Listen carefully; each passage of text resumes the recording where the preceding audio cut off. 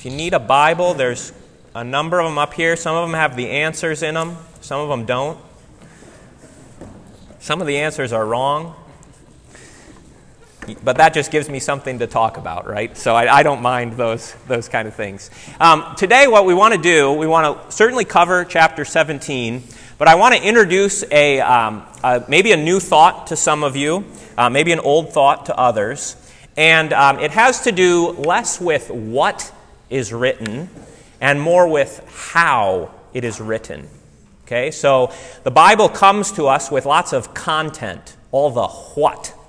All the stuff, all the what. And when you read, especially the story, the narrative accounts, you're usually not paying attention to the how it is written, right? You're not thinking about structure. What's the genre that we're most familiar with thinking about structure with? Poetry, right? And the most basic kind of structure of a poem is that it rhymes. Right? In English, this is why we like Dr. Seuss. One fish, two fish, red fish, blue fish. Okay? You can hear the structure. And in Dr. Seuss, the content almost doesn't matter, does it? The whole point is it's just silly stuff, and kids like it because they like to rhyme. But when you read more and more poetry, you start to learn, like if you're reading a limerick, you start to learn that the structure of the thing is not just there as sort of icing on top. That the structure is actually part of how the poem works. Right? So haikus are like this. I can never remember. How many syllables are in a haiku? Seven. It's 7 and 5, but I can never remember the combination. Is it 757? Who likes Japanese poetry in here? Nobody? We need to get more members here who like haikus so they can teach us, okay? But usually poetry goes like this. A, B, A, B. Or A, A, B, B. And we like it that way, right? Because we're all sort of like hobbits. We like to know what to expect, and then we like it when it happens. If you don't know what I'm talking about, you just have to bear with me. I have the podium. When Bilbo gives his speech at the beginning of The Hobbit, or not The Hobbit, The Lord of the Rings, he's got these great little lines in there about how all the hobbits liked what Bilbo was saying because it was exactly what they expected, and it was short. And then when he said something that surprised them, they all got upset. Sometimes, as a Lutheran, I feel like that. I like when the preacher says exactly what I expect him to say. Oh yeah, I knew it. Why was I saying that? Oh, structure, the structure of a thing. So we get it with poetry. And in the Bible, I know I've said this before, but maybe not to everyone in the room here.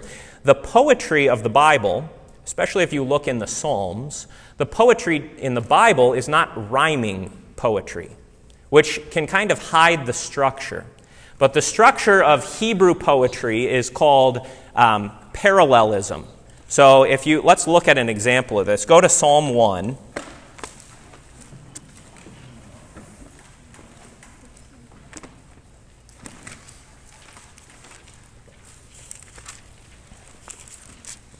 Sometimes if we don't have an example, the words just sort of float up here. But when you have an example, you get it in action. So the way that Hebrew, it's called step parallelism. Step parallelism. Step. S-T-E-P-P-E. Like the steppe. You know, the Mongolians come off the steppe and invade you. No, it's step like S-T-E-P. You're taking steps. You're just walking. Okay? So the step parallelism goes like this. There's a thought or a concept in the first line that is repeated in slightly different words in the second line. And the reason that's done is because we're slow. Right? So we all need to hear the same thing twice. That's part of it. But there's a better reason. God, in the Psalms, God is giving us words that give you an idea or a concept or a word, and then the second line advances it in some way. So the first line and then the second line advances it in some way. So look at how this goes. Blessed is the man who walks not in the counsel of the wicked, nor sits in the way of sinners, nor stands in the way of sinners, nor sits in the seat of scoffers. Do you see the steps that we're taking? These are all saying the same thing, but they're advancing. It's going forward. The ball is picking up momentum, right? So it's not just we don't walk in the counsel of the wicked, but we also don't stand in their way. We don't sit with them, okay? Now look at verse 2. Here's a really good example of the step parallelism. But his delight is in the law of the Lord. Well, what does it mean to delight in the law of the Lord? On his law he meditates day and night. How do you delight in God's law? You meditate on it, right? So you can see there, it's the same idea, repeated, but it just advances something. Now, it's great when it's obvious like that, but it's also really helpful when it's less obvious. Okay? So if you know that when I'm reading a psalm, I should expect the second line to somehow advance what the first line has said, then it helps you when you get to something where you don't quite see that as obviously. Then the how helps you understand the what. So let me give you an example of that. When we start our service, we use some psalms, right? Our help is in the name of the Lord, who made heaven and earth. How does that second line advance the first line? Tells you more of who he is and what he did. Tells us more of who is this Lord. He's the maker of heaven and earth. I said I will confess my transgressions unto the Lord. See how you're advancing? You take the first thing and you push the ball down the field, right? It's like a 5-yard run on first down. That's what the pastor does. And then the congregation hits them with the play-action pass on second down, right? For you football fans. See, I don't just use baseball references. I do football, too. All right. Now, that's great with poetry, but what about stories? What about stories, right? If you can think back to the good old days when you were taking something like English composition class. This might be way back for some of you, less way back for others. Maybe some of you are in it. Yep. You know that when you write a story, you need good content, but good story writers also know how to put it in a form that's memorable and that is kind of effective on people, right? So one of the nicest, neatest little forms of a story is what I would call the bookend story. A lot of times sermons are like this too. The first thing the pastor says, how do you know when the sermon's over? It's when he repeats what he said the first time, right? So this morning was all about smiles and faces, so you knew it was the end of the sermon when it kind of wrapped up with the return to how it started. Another way that comes out, do any of you remember Paul Harvey? The rest of the story, right? A lot of times his stories were like that. He would start a story, and then there was a digression, and then it came back to the original kind of story, okay? So just so you know, this is not weird stuff that the Bible would have structures in the stories. We would expect it. We just don't usually look for it, all right? But one of the nice things that happens is that over your life, you learn a Bible story the first time, and then you learn it on flannel graph the second time. You've never really learned a Bible story until you've seen it on flannel graph, right? And then you read it again, and then you come to pastor's class, and he starts saying all kinds of weird things, and you say, oh, I've never thought about that before, right? And then you read some article on the internet, and you say, I've never even thought of that before, right? And then you listen to somebody's strange podcast, and you're hearing all these things. You're getting all these different aspects, and you realize that the stories of the Bible are what we call multifaceted. They're like diamonds. You can look in that diamond, and you can see all the different ways the light refracts through the diamond. Okay? So the stories of the Bible, one of the facets that we want to look at is how does the story get written? And one of the most common ways that the stories of the Bible are written is in a chiasm. This is from the Greek word chi. Everybody say chi. That's good. Chi. And this is the Greek letter X. Okay? So why did they call it a chiasm? Because it looks like an X. All right? And the way a chiasm works, if I was going to use letters, I think I have I have the example up there for you, is that you go into the story and you come into the middle. and then you kind of back your way out of the story. All right? So sometimes these things, these structures, this chiastic structure, is just there for memory's sake. But oftentimes, the reason that this structure is used by the Holy Spirit is because the Holy Spirit is a good author. He's the best, right? The Bible is not only great literature, it's more than great literature, but it's not less than great literature, right? Let me say that again. The Bible is more than great literature, but it's not less than great literature. So the same way we read great literature and we look for these kind of things, we should do that with the Bible too. So the point of this, the structure of the chiasm, is usually this way. You advance in the story, and then you come to some central point, the real punch of the story. And then you back out, and you see how what happened in the middle impacts everything else that happened, right? Now, I've heard some pastors talk about chiasms, and they see chiasms everywhere. So, and I think that this is helpful just to get the concept, the idea. Think of your daily life. Your daily life is chiastic. You wake up in the morning, what's the first thing you do? First you make your coffee, right? Then you eat your breakfast. Then you brush your teeth. Then you put on your clothes for the day. You drive to work, you get out of your car, you sit at a desk, or you go out and you work in a field. You do some work. Then you eat lunch. That's the most important thing that happens to you, right? That's the middle of the chiasm. And then everything else just flows backwards. It's all leading up to lunch, and it's all going out from lunch, right? So the middle part of your day is that lunchtime. That's, your mom wrote you a note in your lunchbox. David, I love you. You're a good boy. Oh, this is a good day, right? And then you just reverse everything. So you go back to work. You sit back down at the desk. You get in your car. You go back home. You eat dinner. You brush your teeth. You take your clothes off. You crawl back into bed. You fall back asleep. You're right where you started, right? You see the chiasm? All right. Now, that one doesn't really work because, well, I guess you could argue that lunch really is the most important thing of my day. But that just shows you that structure is inherent to our lives. And if you live long enough, I haven't reached this point yet, I'm just going up, right? Or I'm still going in. But at some point, those of you who are older, you can relate to this, you get to the middle of your life, and you have a crisis, don't you? It's a midlife crisis. And now, if it's a good midlife crisis, you buy a motorcycle. Where's Jason Brown? We need Jason. I know, but he bought a new one, right? He's had 2 midlife crises. So when you have a good midlife crisis, you get a motorcycle. When you have a bad one, you get a divorce and you remarry somebody. That's the bad kind of midlife crisis. And everything after that, if that's your midlife crisis, then the second half of that chiasm is rough.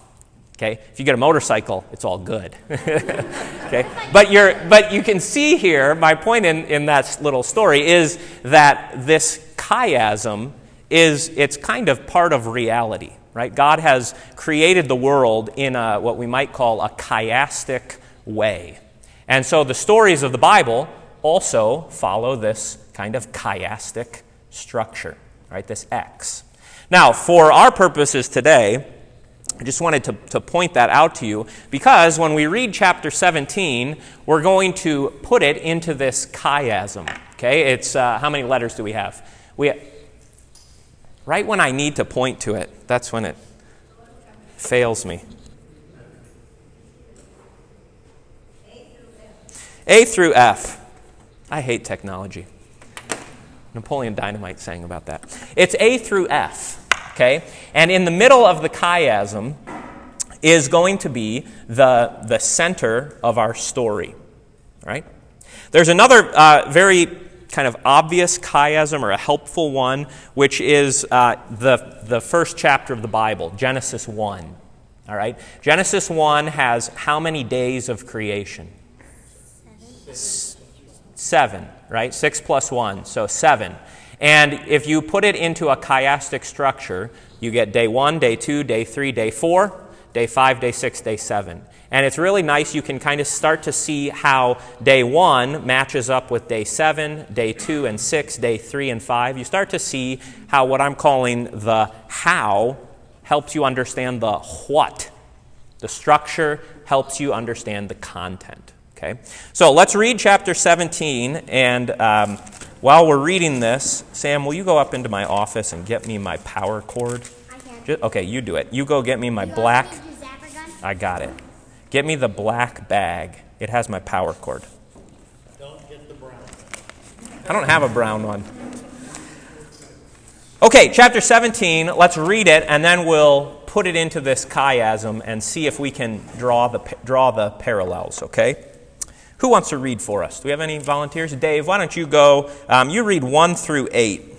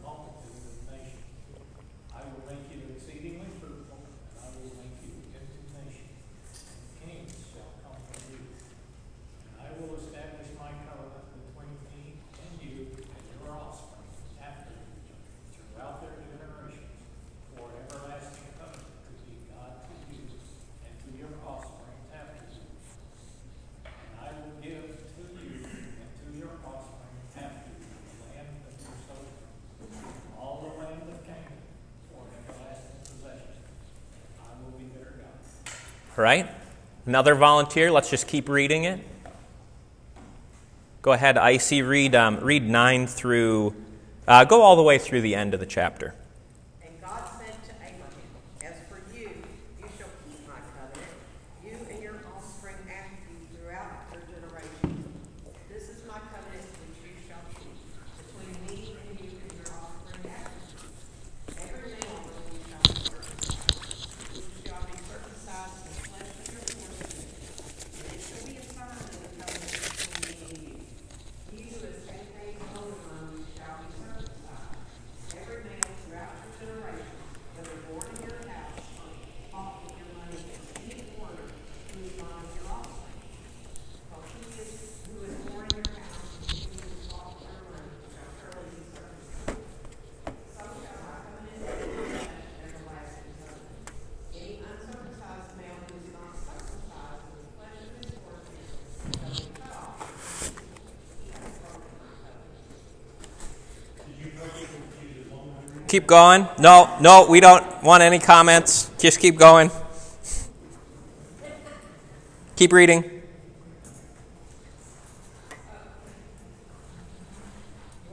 Yeah, keep going, because the point is, I want you to hear the whole thing all together.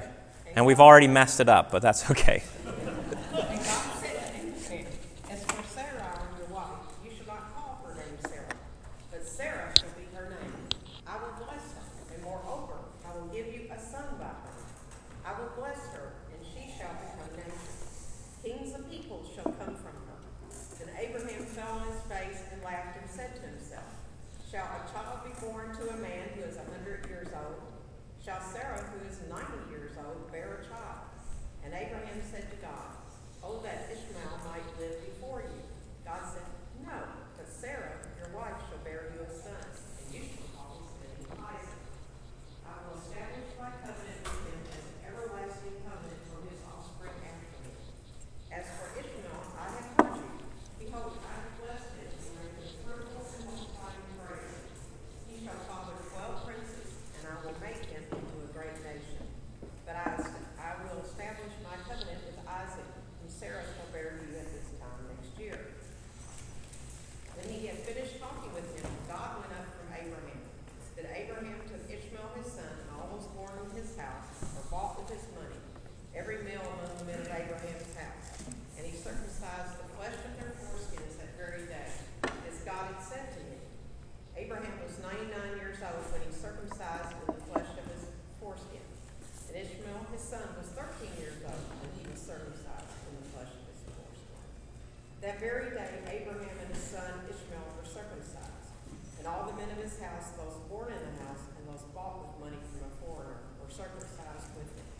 Okay, that also prevents me from just getting stuck in verse 3, and we don't get through anything.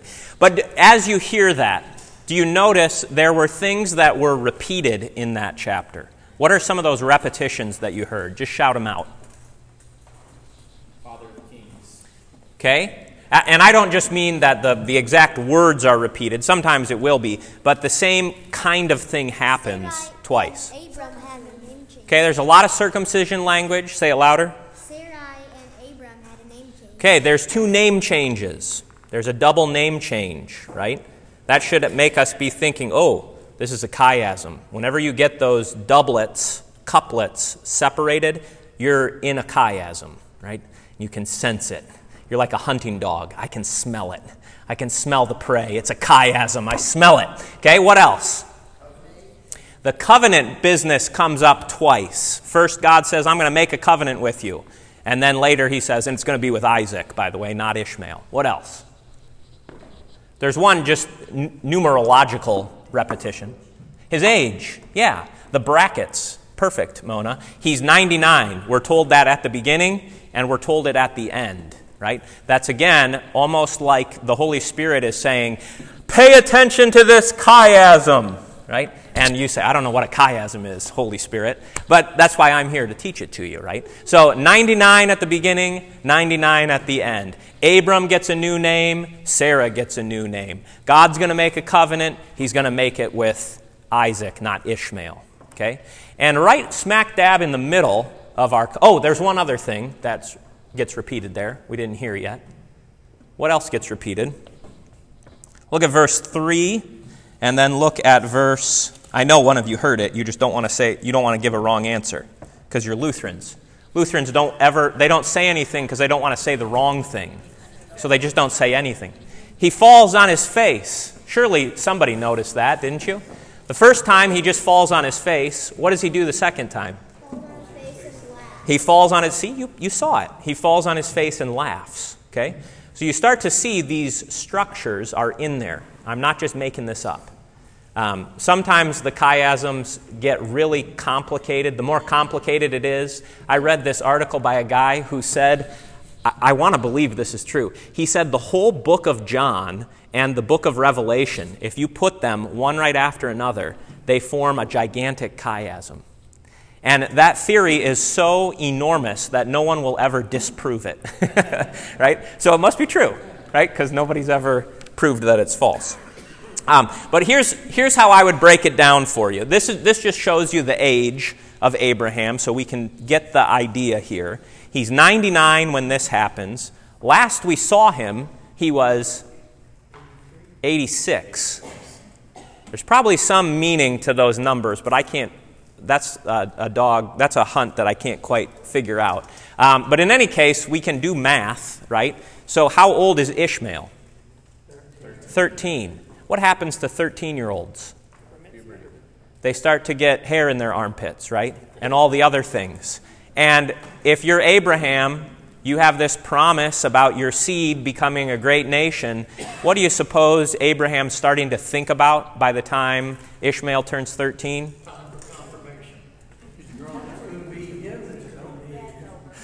I don't know what to say about confirmation. This is how we should do confirmation. When you turn 13, it's time to find you a wife, right? All right, Ishmael, we got to start looking for a girl. It's time to find you a wife, okay? Because this is the only seed that Abraham has, right? Now, we looked at it last week, and of course, there's all kinds of mix-ups with this seed. This is not going to be the promised seed. But there was promises given to Ishmael, and they were pretty good ones. So this is surely somewhere in Abraham's mind. Like, I got to find my boy a wife because he needs to become a great nation. Because I'm not getting any younger, right? And he's getting older. Okay, so I think the timing of this is significant. This God appears right at the turn of the tides here. And so Ishmael's 13. The other thing you see here, look how much happens when Abraham is 99. So those of you who are getting up there in years, who knows? You know, God might still have a lot in store. You thought that you already had your midlife crisis. It's still coming, right?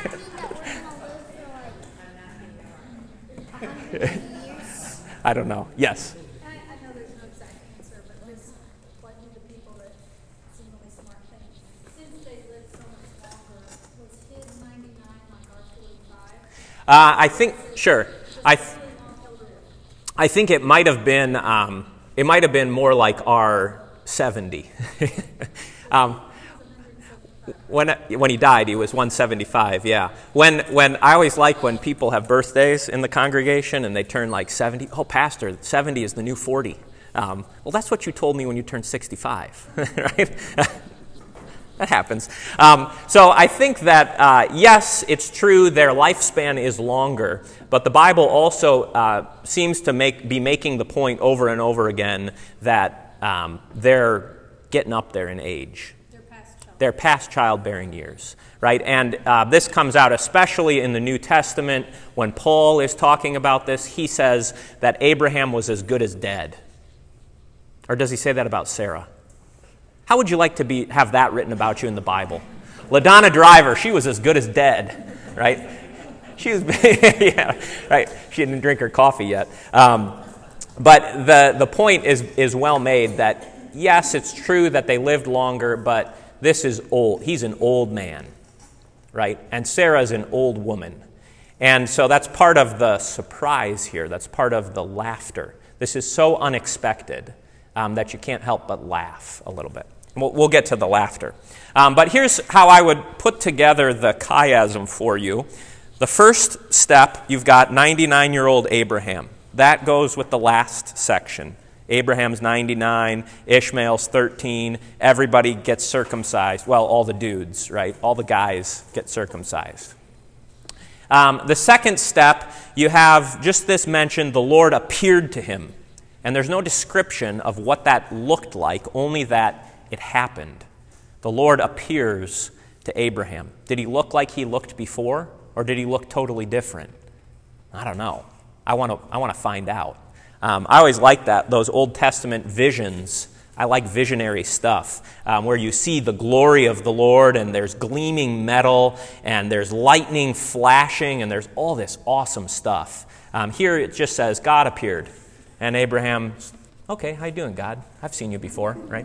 But then at the end, it's interesting. It says the Lord went up. The Lord ascended from Abraham. And I don't know what to make of that other than it fits the chiasm, okay? The third step is this business of the covenant. God is going to make a covenant with Abraham. And we've already kind of seen this, haven't we? So let's see if we can figure out how does this advance the covenant that the Lord had already made with Abraham? Remember before, when we looked at chapter 15, you had the splitting apart of the animals, and the fire and the smoke passed through the middle. And the Lord is saying, I'm going to do this for you, Abraham. And how do I know? Well, because I'm going to make this pact with you. And I'm going to sign my name on it. And if I don't, the meaning is, if I don't do what I said I'm going to do for you, you can split me in half. Right? So it's like, I double dog dare you, Abraham. I double swear it. Right? So we've already had that. What is advanced here in this promise? Let's look at it. It starts in verse 4. God says to him, "Behold, my covenant is with you, and you shall be the father of a multitude of nations. No longer shall your name be called Abram." That's all we wanted to say there. My covenant is with you. You will no longer be called you shall be called the father of a multitude of nations. No longer just Abram, but now Abraham. So this new name is part of the covenant. And this covenant, here's my point for you. This is not a new promise. It's the same promise. I'm going to make you a great nation, but now it's magnified. So God is always doing this in the Old Testament. The Old Testament is like a snowball rolling down the hill. And as it rolls, it's gathering more and more snow. And then Jesus is the biggest snowball you've ever seen, okay? And he smashes onto the scene and brings the New Testament. And all that stuff gets rolled into Christ. Yes? Isn't it more specific this time? Yeah. Mm-hmm. This time there is no doubt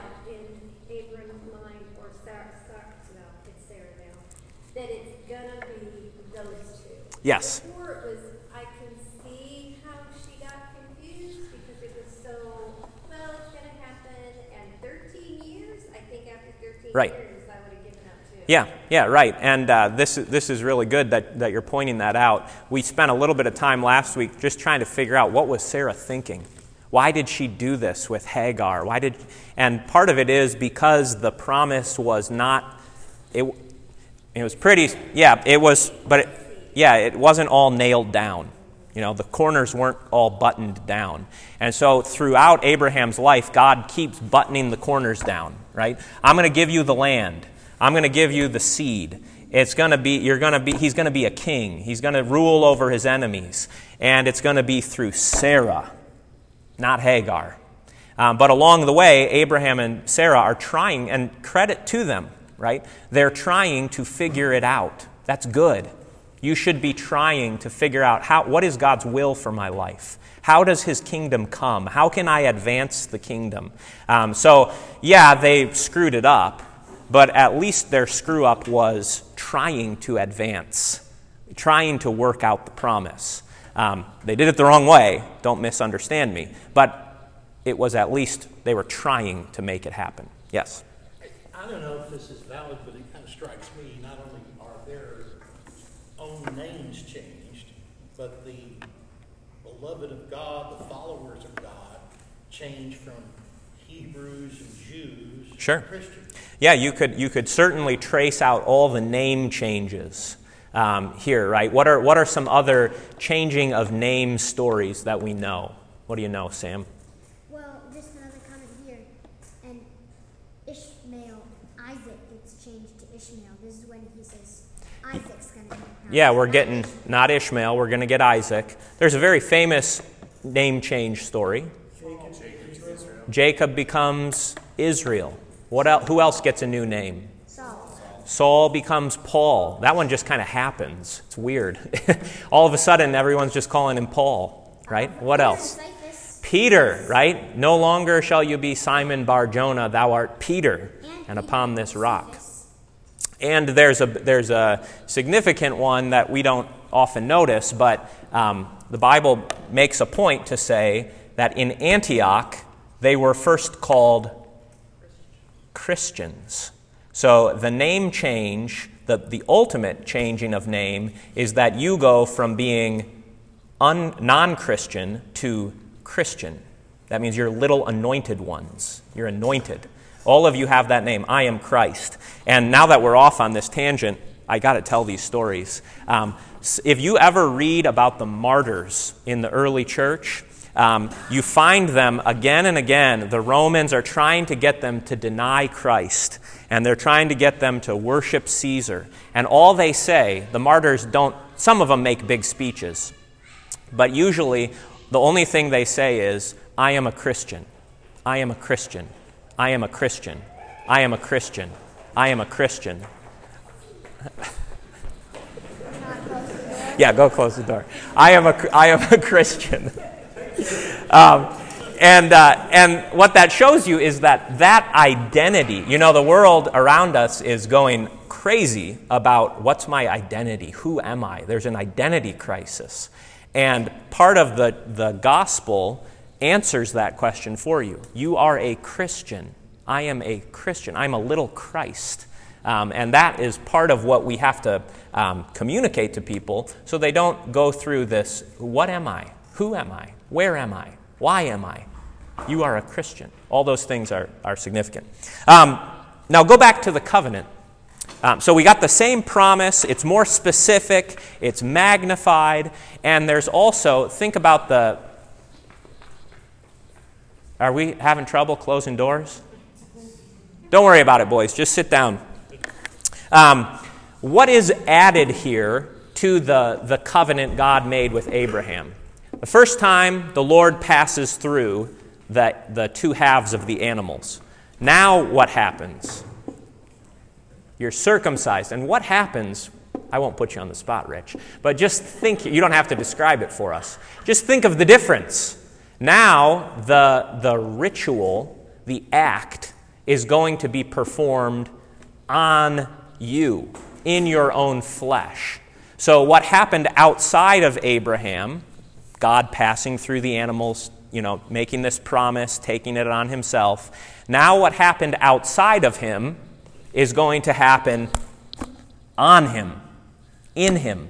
Okay, so what is external is now going to be put onto Abraham and onto all of his male descendants. Okay, and, you all know what circumcision is, so I don't need to do 10 minutes on, I don't need pictures, do I? I have them. I have the slides. Okay, we won't do the slides with circumcision, but the cutting off of the flesh, and especially on the part of the body where it is significant. God never does anything on accident. So the ritual corresponds to the meaning. Baptism, what we do in baptism matches what baptism is. Right? What we do with the bread and the wine should match with what the Lord's Supper means. Otherwise, you get a ritual and a meaning that don't line up. Yes? My question about circumcision, though, is my quandary about it is how do you even know? I mean, you think about how private that is. Yeah. And you go out amongst a bunch of people. Okay. Well, It's a little awkward yeah. to me. Okay, so one, the sign is not given for everybody else to know, right? It's not. Well, that's why the law comes, right? So all the rules about, don't eat this, don't eat that, don't wear this, don't wear that, touch not, taste not, handle not. That was easier, yes. Yeah. Than showing. Yeah, that way, instead of showing everybody whether you're circumcised or not, you just say, no, I don't eat pork. Oh, you're one of those circumcised guys, right?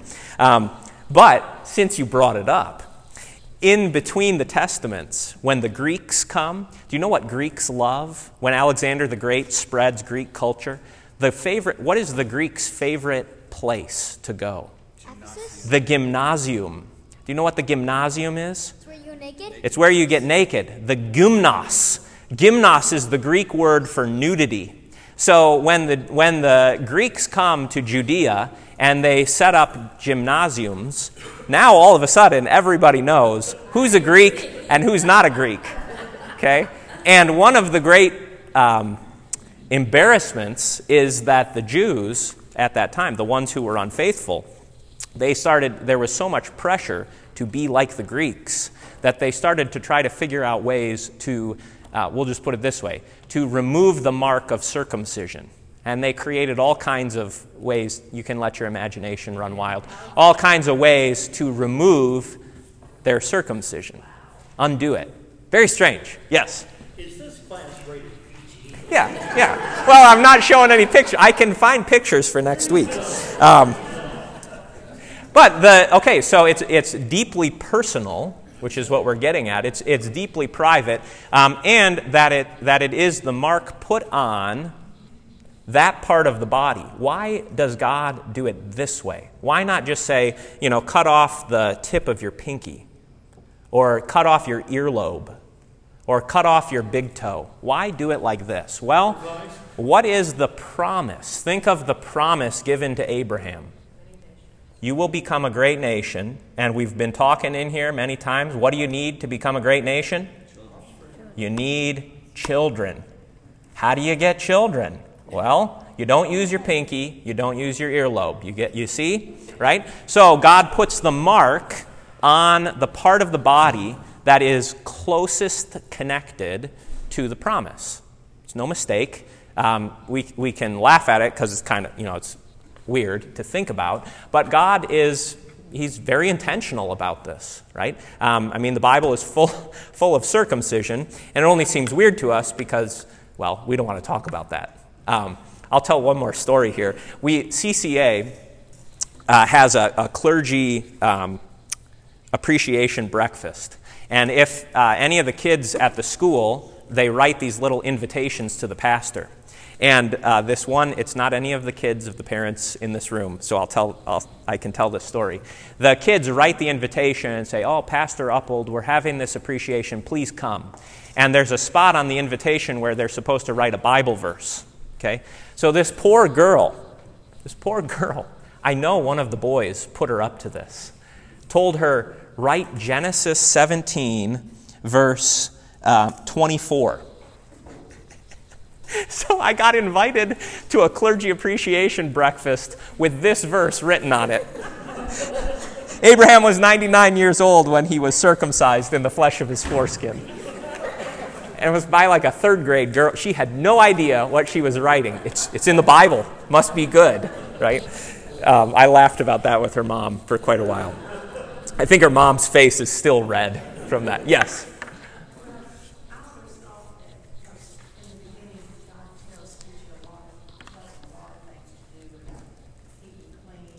Yes.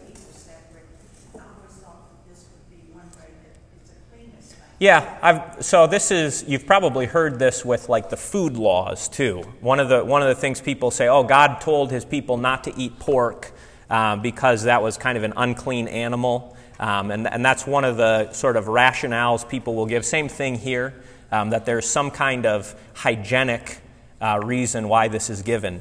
That there may be some validity to it. But I really don't think that's the primary. God is not just interested in, I don't want my people to have germs, right? And so there may be a hygienic reason for it, but that's not the primary purpose of circumcision or all the purity laws. The primary reason that he gives circumcision is because it's connected to the promise of offspring. And the primary reason that he tells them not to eat pork and stuff is because he wants them to be separate from the nations. And as a side benefit, maybe it's more healthy.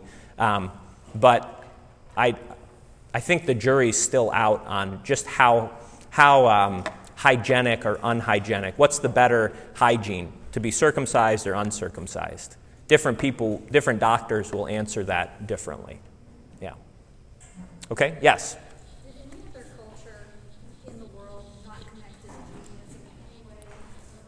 Oh yeah, circumcision is big. Almost everybody's circumcised. The difference, the thing that is surprising here is in look at verse,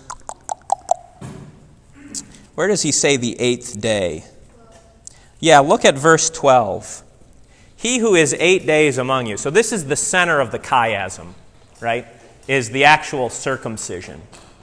Okay? At the center, I thought he was going to trip on that. At the center of the chiasm is this business of circumcision. And the shock with circumcision is not that it would be done. Most cultures, or many cultures, I should say, would circumcise their boys when they're 13. It was a man-making ceremony. So it was a rite of passage. All right? You're old enough now to get married, you're circumcised. You've become a man. The shock is that you would do it to an 8-day-old baby. And the point is, this is all part of the meaning of circumcision. Okay? So one of the things that circumcision does is it cuts off, it removes the flesh. It cuts off the foreskin. All right? And for Abraham, you think about what just came before chapter 17. Chapter 16. What was chapter 16 all about? How am I going to provide a seed for myself? I got to take it on myself. Sara and I have to have this. I said last week it was a scheme, right? We've got to figure it out for ourselves. We've got to plan it out. We've got to have the power to do it ourselves, right? So chapter 16 is all about, do we have the power and the wisdom to figure this out? Now in chapter 17, God says, we're going to cut all that stuff off. We're going to remove it from you, Abraham. And so he cuts off Abraham's power. It is the ritual way of, it's ritual castration. Okay? You cut off that part of the body that symbolizes your power, your strength, your virility. And so the only thing you can rely on now, Abraham, is the promise. Okay? That's also connected to doing it on the 8th day. When this child is still just a baby, he receives the mark of the promise. Before the child has become a man, before he has any power, before he can talk, he's already an heir of the promise. Okay, so all of these things that are strange to us, they all are reinforcing the point that this thing is going to come from God. And that's what circumcision is supposed to represent. That's what it's supposed to be. Now it gets twisted by them eventually. But in the beginning here, circumcision is a sign that this isn't going to be on your power, Abraham.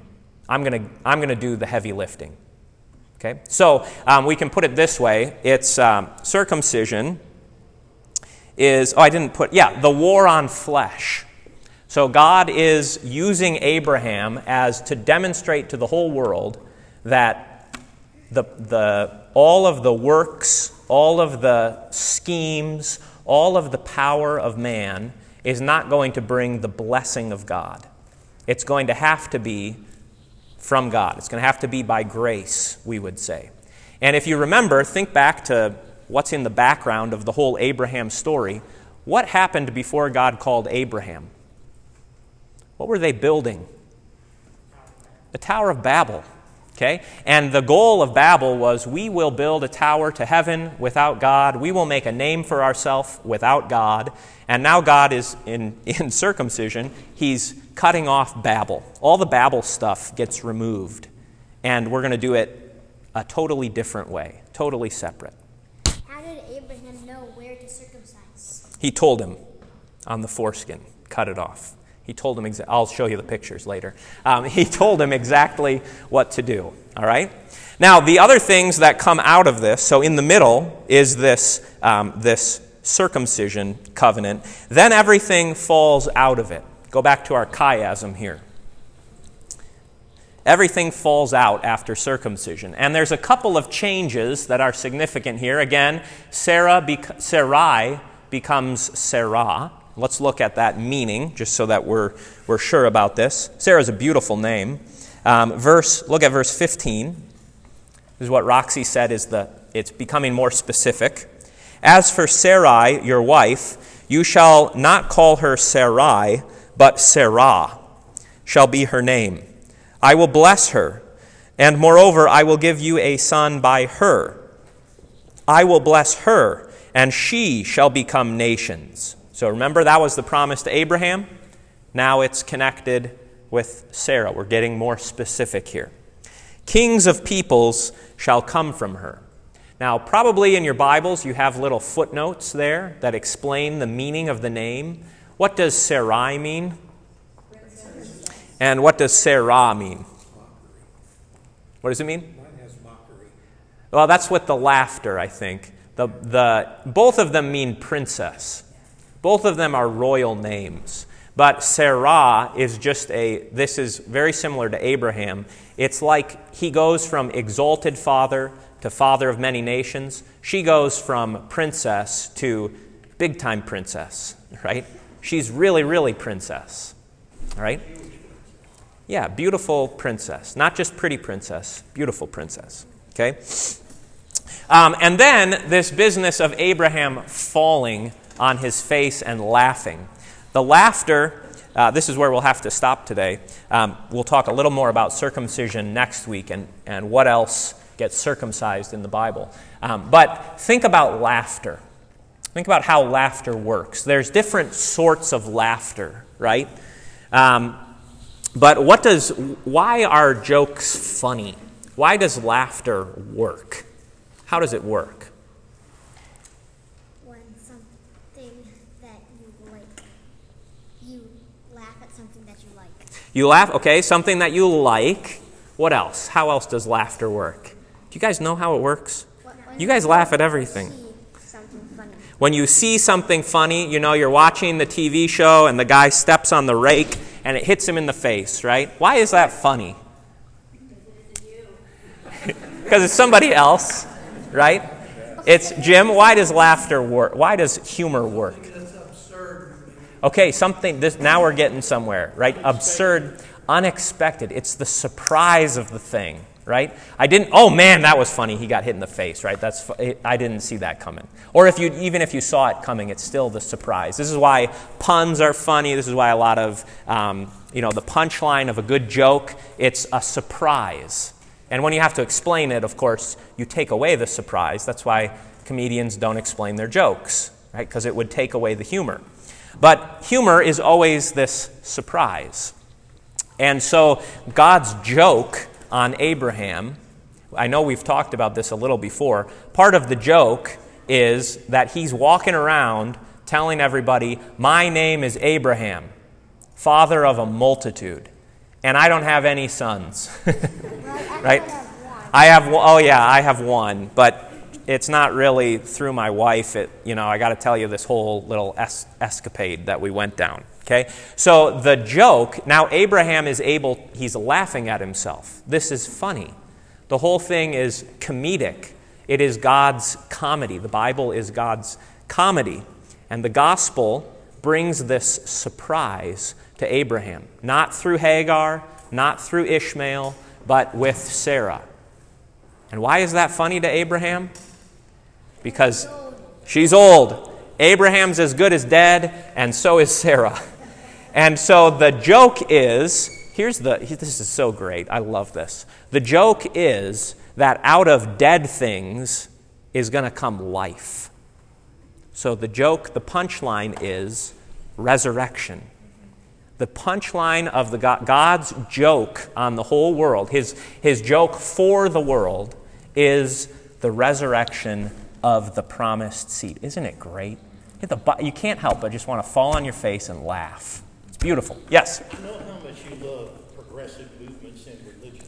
Yes. And so I see here from the New York Times a headline, Jewish women move into a male domain, ritual circumcision. So even they have not quite lived that. Strange. I wouldn't think that would be the one that the feminists wanted to say, you should do that to us. Usually even the feminists are happy to say, we're glad that was just done on the men. We're happy it that way. Let's stop there. Next week we'll look a little bit more. We'll do kind of an extension of circumcision, and we'll look a little more on the meaning of circumcision in other places in the Bible. Let's pray. Heavenly Father, we thank you that you have sent your Son into the world to die for our sins and be raised for our justification. And we thank you for the joy that brings us, for the laughter that your gospel has brought into our hearts and into our congregation. We pray now that you would bless us as we go to our homes, give us a peaceful afternoon, and we also pray for your blessing on those who come to worship now in our second service. In Jesus' name we pray. Amen. Amen.